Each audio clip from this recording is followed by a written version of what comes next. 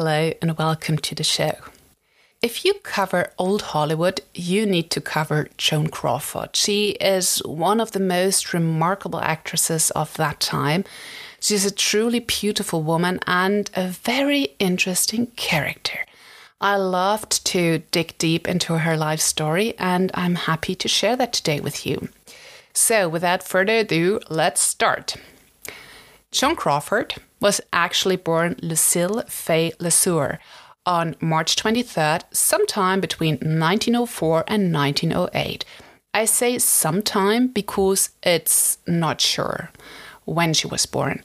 Most of the time, she has put down 1906 as her year of birth, but there are different accounts, so nobody knows for sure. And she had a nickname Billy as a kid, which was later only used by very close friends of her.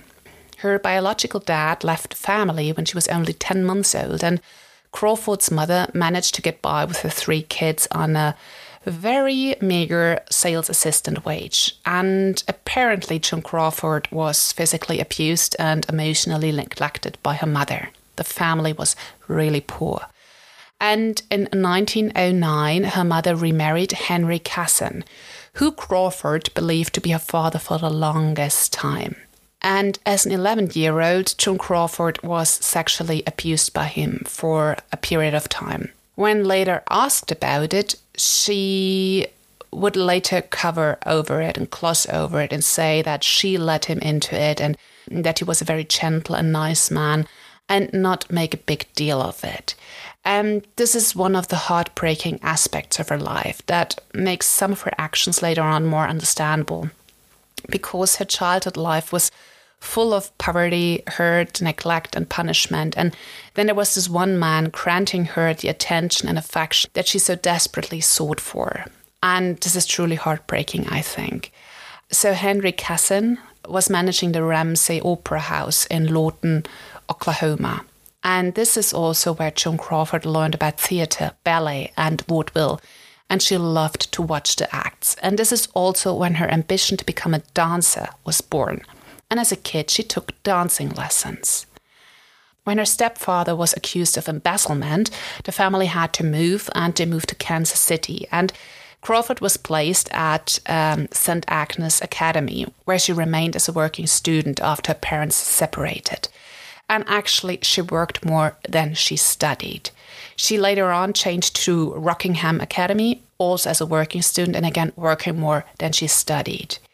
She did have some kind of academic motivation. She even enrolled at Stevens College in Columbia, but dropped out soon after because she realized she was not prepared for college. Because of all the working while studying, her actual level of schooling never surpassed the primary level. She was not fit for college. So she realized that, which is fine. So instead she started dancing in the choruses of traveling dancing companies, and she was spotted by none other than Jacob J. Schubert. Schubert was the head of the Schubert family that basically operated the largest theatre empire of the 20th century, including Broadway's Winter Garden. And that was Joan Crawford's start on Broadway, at Broadway's Winter Garden. As she was eager to earn more money, she approached, among others, the publicist of Loew's Theatre, Neil Cronland, who arranged a screen test for her. Interesting fact, Neil Cronland can be credited to invent the art of trailers as a promotional tool for upcoming movies. I didn't know that, but now you know. Based on this screening material, Metro-Goldwyn-Mayer, MGM, offered Crawford a contract for $75 a week, which is nowadays roughly $1,300 a week, which ain't bad, to be quite honest. When it comes to the allure of Crawford, why she fascinated the people, film historian Molly Haskell is quoted as saying, "She grew up and was formed by the Depression. And that experience permeated the films she made and explains the intensity of her appeal to millions who were living through hard times." So this, I found, was a really interesting quote to find about Crawford. So she started at MGM. What happened? Crawford had her first role in the movie Lady of the Night as a body double for Norma Shearer, and afterwards some minor roles. And she was credited as Lucille Lesueur in these early movies. And her potential was recognized by the publicity head of MGM, Pete Smith. But the name Le Sueur reminded him of sewer, and he wanted her name changed. And that decision was made into a PR campaign when Smith placed a contest called Name the Star in the magazine Movie Weekly. And it allowed readers to pick a name for MGM's new star. And actually the name that won was Joan Arden. But there already was an actress called Joan Arden, so that was not an option. So it was Joan Crawford. And Crawford actually detested the name. But it was chosen, and it gave her kind of a security to be tied to this MGM name. There's a quote by Frederica Sager-Maas, who was a screenwriter at MGM, and she said about Crawford, "No one decided to make Joan Crawford a star. Joan Crawford became a star because Joan Crawford decided to become a star." Which is just so revealing about the character and the qualities that Crawford possessed. She is sometimes described as this actress who clawed her way up the Hollywood ladder and clawed her way up to success, like this really eager and vicious thing that is determined to come out top. So I find this really revealing about her. Crawford wanted to be seen. She wanted to be an actress, and probably she wanted to be a star. She wanted to be at the top of the ladder. So as she was trained as a very good dancer, she started to attend all the afternoon and evening dances at the hotels in around Hollywood. And she performed the Charleston and the Black Bottom Stump, which was like the successor of the Charleston. And she won contests, and she was seen, and she was like the life of the party because she was such a gifted and talented dancer. And she became visible to everyone. People were talking about her. And this strategy worked. MGM cast her in bigger roles, and she was named one of 1926's Wampus Baby Stars. And within a few short years, she became the leading lady in many MGM romantic movies. But it was the 1928 movie Our Dancing Daughters that finally catapulted Crawford to stardom. Crawford's character, Diana Matford, is the ultimate flapper, and it established Crawford as a new icon of the 1920s style and fashion and femininity. It was rivaling Clara Bow's It Girl status. And Fitzgerald wrote about Crawford, "Joan Crawford is doubtless the best example of the flapper, the girl you see in smart nightclubs, gowned to the apex of sophistication, toying iced glasses with a remote, faintly bitter expression, dancing deliciously, laughing a great deal, with wide, hurt eyes, young things with a talent for living." And that was what Crawford was perceived to be, both as a person and as an actress. If there's one thing for sure, it's that Joan Crawford worked hard for her success. When the talkies, so the movies with sound, became all the rage, Crawford practiced diction and allocution to get rid of her southwestern dialect and accent, and she took singing lessons with Estelle Liebling, one of the most famous singing teachers in Hollywood back in the 1930s and 40s. Her transition to sound was a successful one, and MGM started to cast her less as a flapper and more in sophisticated roles. And Crawford actually became one of MGM's leading ladies next to Norma Shearer, Greta Garbo and Jean Harlow. And after that, she did Grand Hotel with an all-star cast, including Lionel and John Barrymore and Greta Garbo. It was one of the highest-grossing movies of the year 1932, and it received the Academy Award for Best Picture. And Crawford had a streak of successful movies until 1937 and was even proclaimed Queen of the Movies by Life magazine that very year. But after that, her career took a slump. Her movies weren't as big hits as they used to be, and MGM also lost money on them. And in 1938, Crawford was one of the actresses called out in the infamous box office poison ad by Harry Brandt. 1 year later, in 1939, she was able to get the role of Crystal Allen in The Women, which was not the main part. And she started to take risks with some more demanding roles that were cast against her usual type of woman, which was a woman from humble beginnings that had dreams, works hard, and gets the man of her dreams. But in 1943, her contract with MGM was terminated and Crawford was bought out of the contract for roughly $2 million when adjusted for inflation. And afterwards, Crawford signed a $10 million 3-movie deal with Warner Brothers. And her first leading role was Mildred Pierce in 1945. And with the help of Luella Parsons, which I've covered in another episode, Crawford did win the Academy Award for Best Actress. Famously, she accepted that Oscar in bed. Apparently, she was bedridden by influenza, but later on she admitted that she had feared that Ingrid Bergman would win, and she thus decided to simply not go. So she accepted the Oscar in bed, like in full makeup and hair and looking very beautifully. And Mildred Pierce, this movie, put her back on the list of successful leading ladies, and she had a string of very successful movies during her time at Warner Brothers. She worked for RKO and then returned to MGM in 1953. She then starred in several movies that had like good critical feedback, but they weren't overly successful. They weren't like star material until 1962. So there were 10 years that nothing major happened in her career as an actress. And she was like eager to have like this big splash on screen again and be that star again. And along came Whatever Happened to Baby Jane. It was released in 1962 and it starred Joan Crawford and Bette Davis. And this movie was an immense success, critically and financially. It recouped the costs within like 10 or 11 days, and Davis was even nominated for an Academy Award, while Crawford wasn't. There was a sequel planned, but Crawford was replaced by Olivia de Havilland. She also had, like, after that movie, some minor movies and was the first professional actor that Steven Spielberg directed in 1969's Night Galley.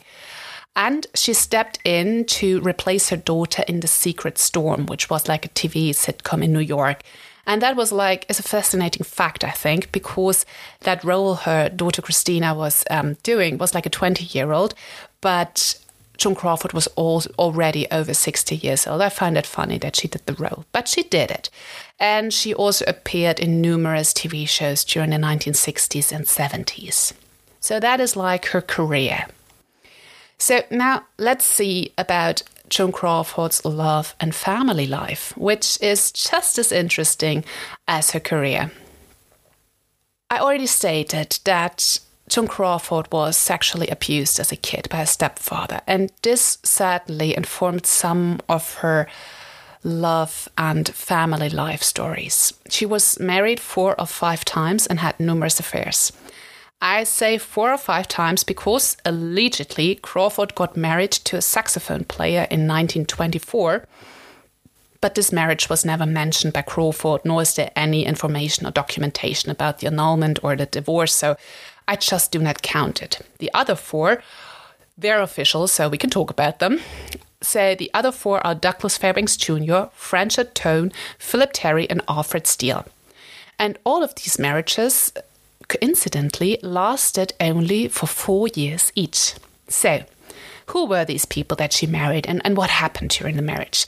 So the first marriage was to Douglas Fairbanks Jr. in 1929, when Crawford was 22 or 24 years old, depending on her birthday. And Douglas Fairbanks Jr. was old Hollywood royalty.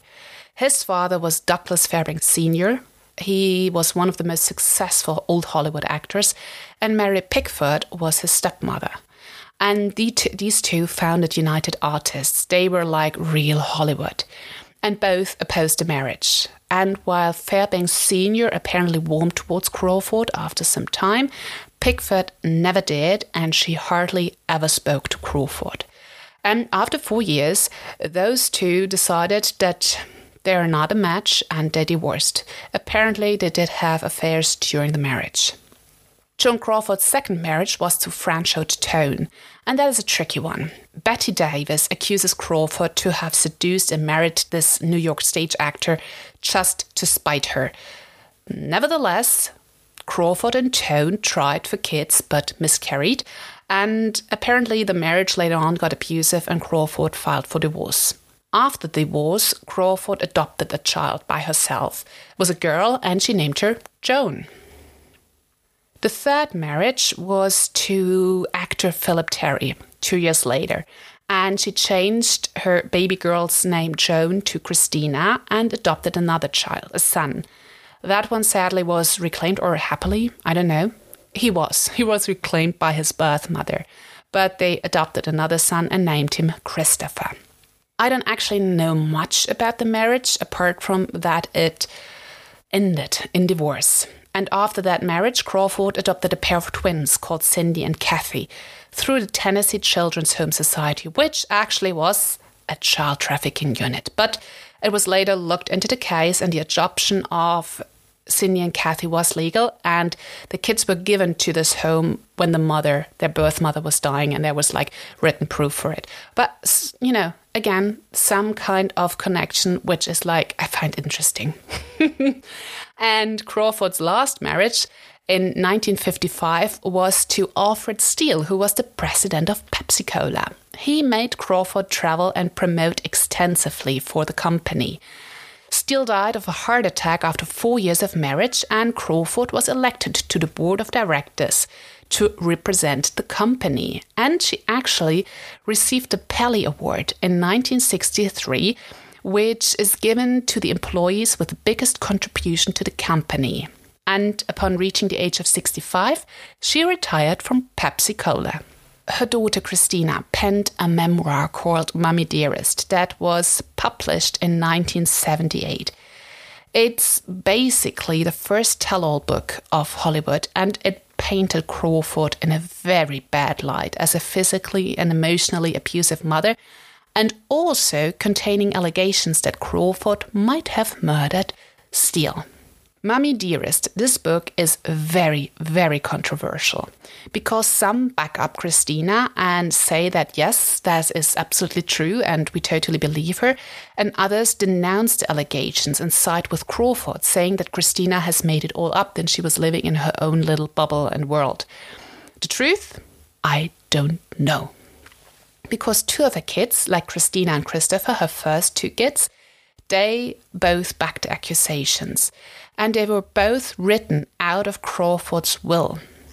And she didn't give a reason, like she said in her will, for reasons that they know of. So it's between Crawford and these two kids.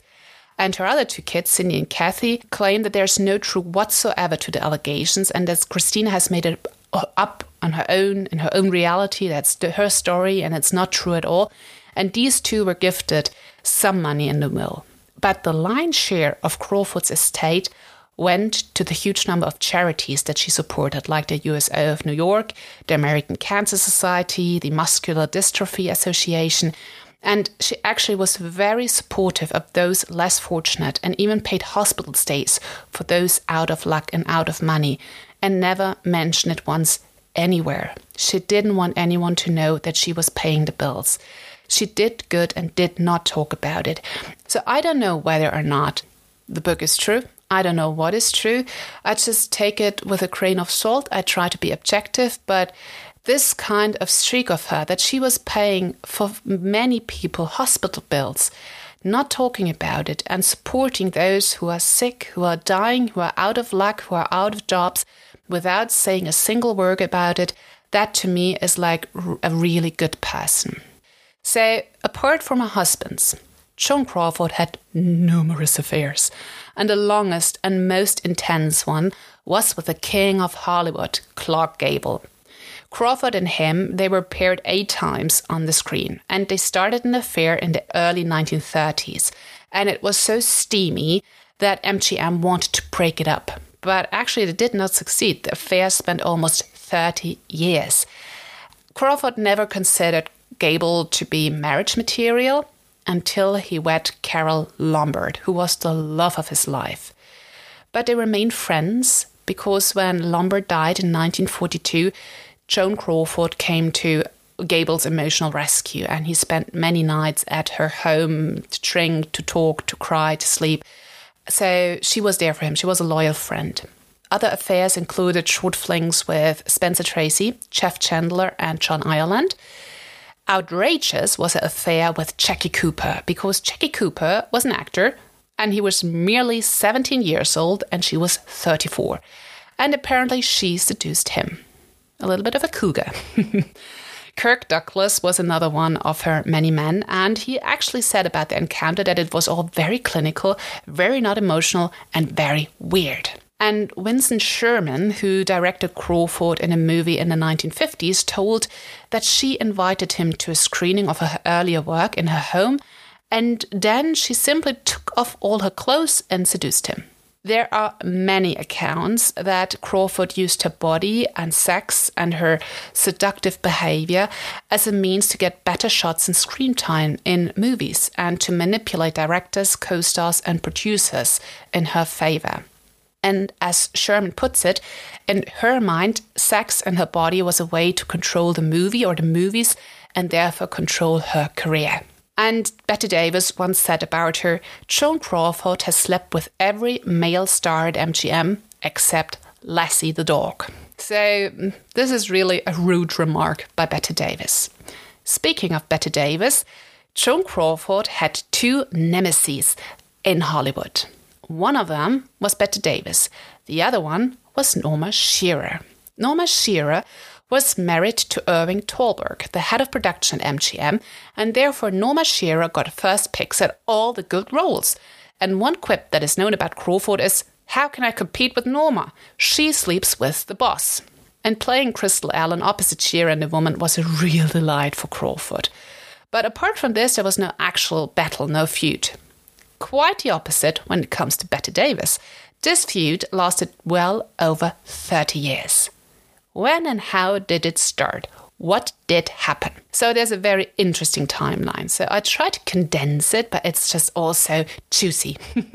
It all began in 1933, when Crawford had been in Hollywood already for a couple of years as an actress and was married to Douglas Fairbanks Jr., thus herself being Hollywood royalty. Bette Davis had managed for the first time to be billed at first position. But the very time that this first billed thing would come out about Bette Davis, Crawford announced that she was about to divorce Fairbanks.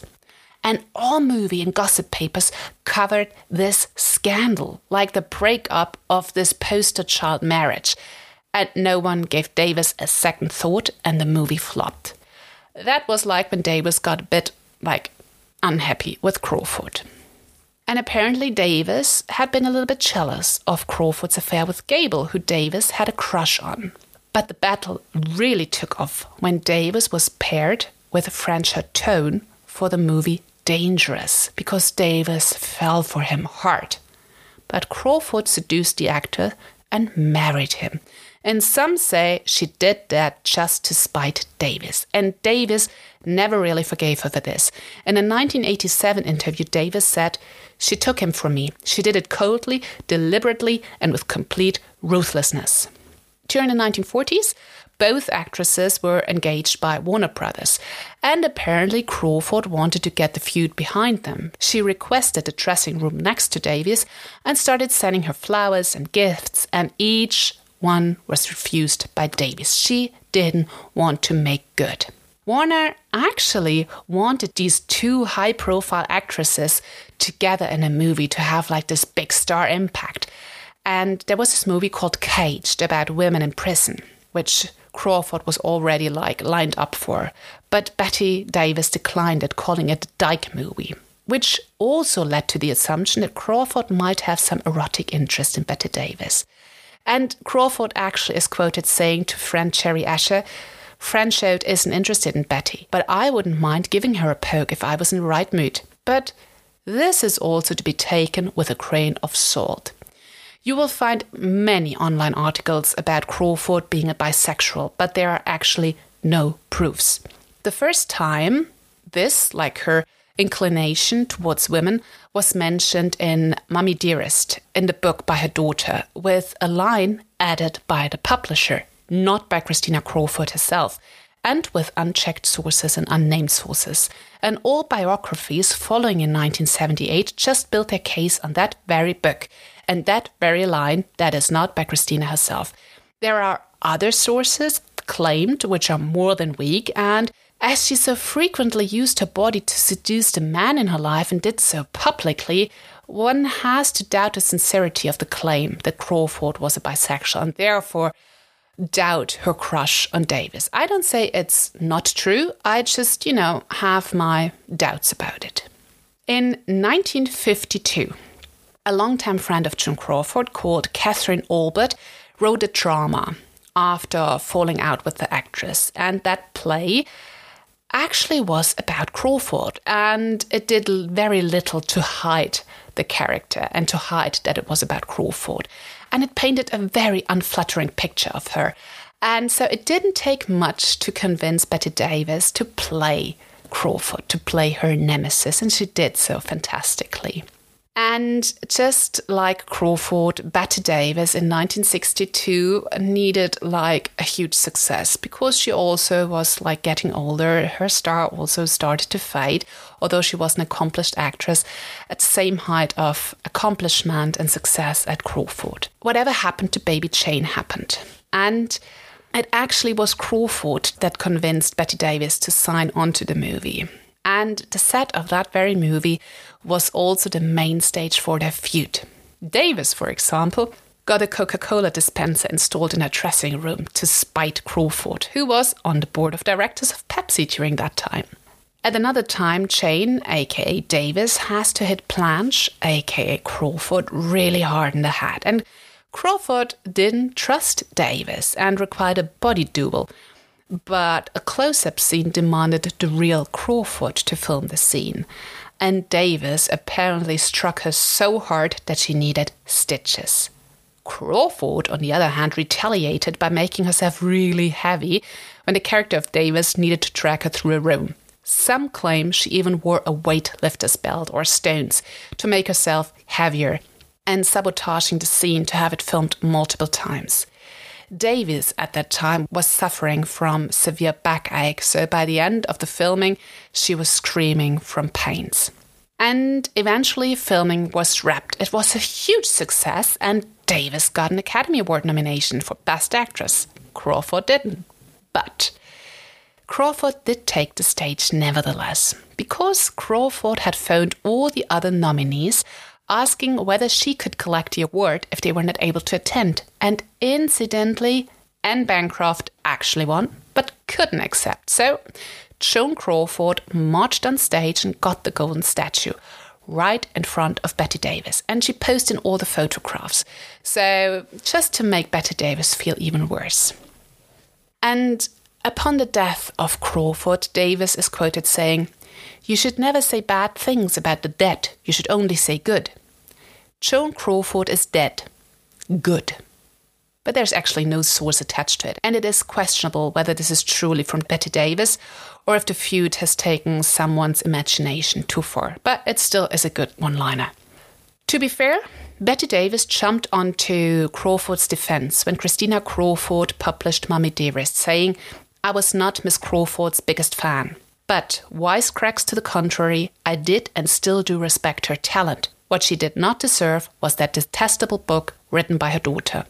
Incidentally, Bette Davis' daughter penned a similar book a mere 7 years later in 1985, in which Davis is described as a selfish and abusive alcoholic. So these two had some things in common.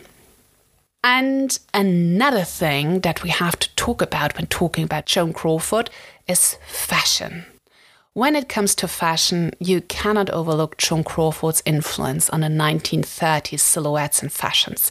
She collaborated closely with costume designer Gilbert Adrian at MGM, who emphasized her trademark shoulders instead of concealing them. And her white ruffled dress in Letty Linden, which had to be taken out of cinemas by MGM because of plagiarism shortly after its release, that dress was copied widely. About 50,000 knockoffs were sold. And also the slim silhouette of the 1930s era with broad shoulders and shoulder pads and a rather thin pelvis became the beauty standard of the era. And this is due to Joan Crawford's influence. And Joan Crawford was very invested in her costumes, and she really collaborated with Adrian on her style. Because, as film historian Molly Haskell points out, Crawford came of age when being a star, So developing a star persona, connecting with audiences was a full-time business. She was never not perfect to the public. So Crawford really tried to be the persona on and off screen. And she also was a shoe fanatic. Her collection boasted more than 500 pairs, which were captured in several publicity shots. And she was like a brand ambassador or photographed for the advertisements of 2 shoe brands. It was Arch Preserver in 1928 and A.S. Beck in 1934. Joan Crawford died in 1977, so 1 year before Mummy Dearest, when she had a heart attack at the age of 69.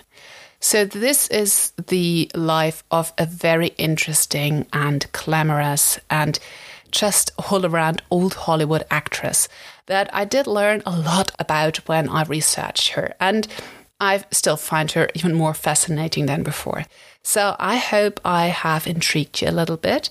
I certainly have a print of one of her famous dresses up my wall. You can check it out in my store. I have it also linked in the show notes. And if you love this episode, leave a kind review. It helps me a lot. So I really appreciate you listening. I hope you're having a wonderful week, and I will talk to you next week. Bye.